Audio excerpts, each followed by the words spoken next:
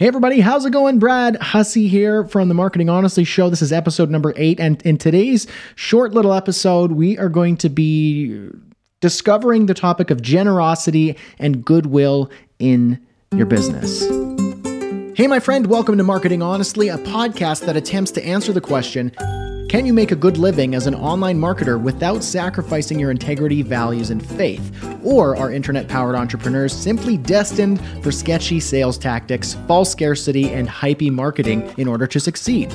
I believe it's possible to build ethical and sustainable online businesses that place people before profit and service above sales. My name is Brad Hussey, and I'm on a mission to make honest marketing the best marketing. So when I sent out an email not long ago asking readers and listeners of the show of Marketing Honestly, I wanted to know, okay, what sort of things do you want me to talk about? What questions do you have about business, about running an honest online marketing business, how to use ethical marketing, everything like that. And so one of the emails I got from a reader, he asked, from a business perspective and a faith perspective as well, if you want to go there, what's your take on how to be generous? Have you got any examples where generosity, quote unquote, comes back to you, as they say? And how do you manage this without people taking advantage of you? Well, I'm going to answer this by sharing something I wrote on the Marketing Honestly blog. If you go to marketinghonestly.com, you can check out one of the latest blog posts. I call it Generosity. It's not about you. And this is basically what it is that I said. So generosity in life, we're going to do it in two sections. It's generosity in life and generosity in business. I believe that a good rule of thumb in life is to default to generosity without expectation of anything in return. The Cambridge Dictionary defines generous as willing to give money, help, kindness, etc., especially more than is usual or expected. But I think that we need to add without expectation of anything in return, because that's real generosity. The more you expect from the receiving party as a result of your kindness lessens how genuine the generosity is. Would you agree? Now, don't get me wrong. You can still act charitably with some level of expectation. Like, for example, when you donate money to a charity with the expectation of a tax credit in return. But real generosity means that you're sacrificing something for the betterment of another. If you expect something in return, you're offering a loan, especially if you expect more in return than what you gave. For example, I gave him a full day of my time at no charge. Therefore, I expect him to pay me back with at least double that time. So, with generosity in life, default to generosity without expectation of anything in return. Now, in business, the definition of generosity doesn't really change when you apply it to your business matters. We need to first understand that being generous in business does not mean that your for-profit venture must now become a nonprofit charity. As honest and ethical business owners, we must balance profit and people, service and sales, charity and cash flow. So should you aim to grow your business, generate profit, and create sustainable cash flow and expenses? Of course. But if in pursuit of your profit, you cannot make room for generous giving of your time, money, or kindness, just knowing that a section of it is not yours, well, that's when I think you're off base and you need to rethink your strategy and how you can incorporate generosity. But generosity is like a muscle that needs exercise. You can't just expect to be generous when you make enough money in the future, or when you become more successful in the future, or when you find more time in the future. If you aren't generous with what you have today, you will not be generous when you have more tomorrow. Now I'm going to drop some scripture on you here. Whether or not you're Christian or you believe in the Bible doesn't really matter. I think you're going to be able to extract the value and the message out of this. So this is from Mark chapter 12, verses 41 through 44. Jesus watched the crowd putting their money into the temple treasury. Many rich people threw in large amounts, but a poor widow came and put in 2 very small copper coins. Jesus said, "Truly, I tell you, this poor widow has put more into the treasury than all the others.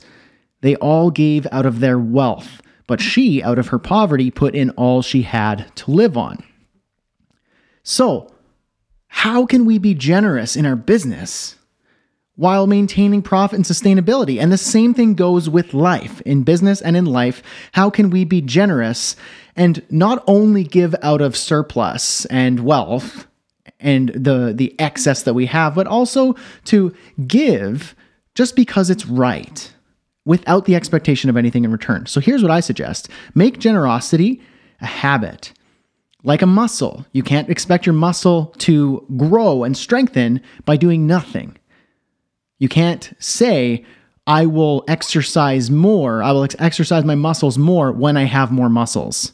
No, you need to actually do something about it now. So make generosity a habit. Schedule it in. Make a budget for it. Just like you make a budget for your Netflix subscription, make a budget for your monthly charitable acts. Make a budget for an auto withdrawal to a local charity or church or person in need. Same with your time. Often your time is actually way more valuable than the money that you give. So offer your time.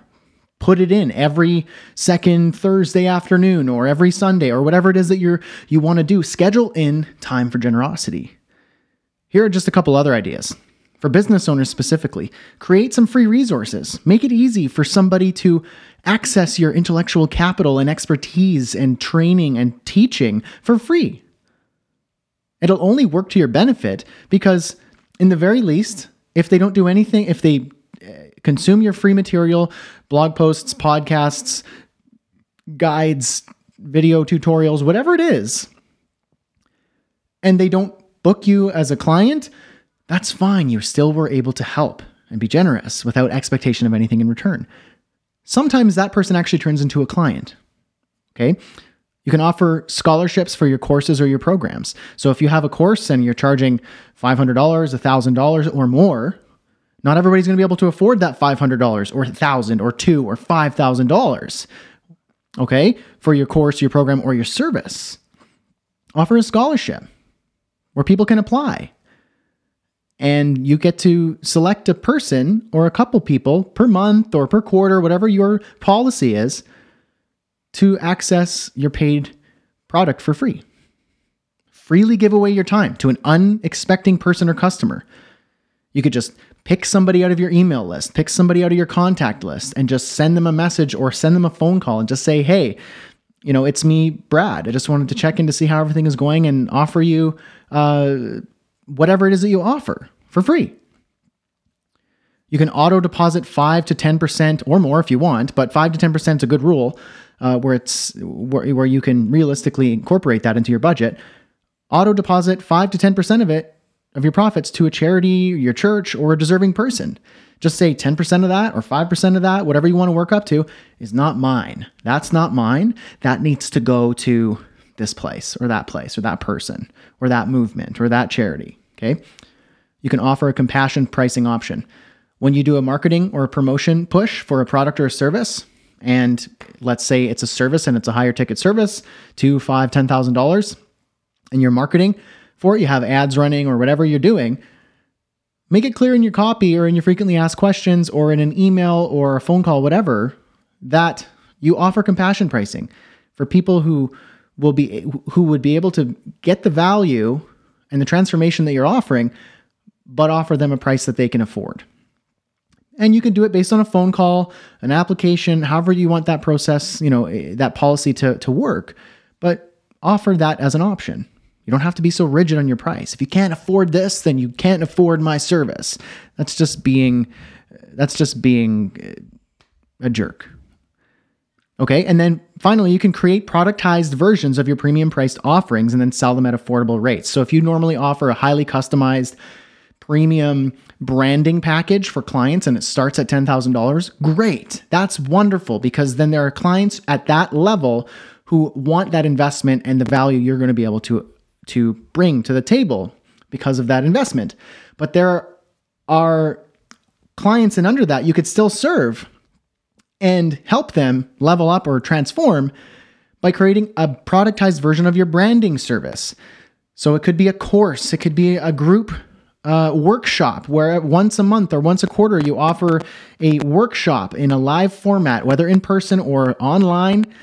using, Crowdcast or Zoom or any of the webinar tools that I've talked about. If you check out marketinghonestly.com on the guides and the resources, I've got resources and information on how you can start your selling on webinars in an ethical manner.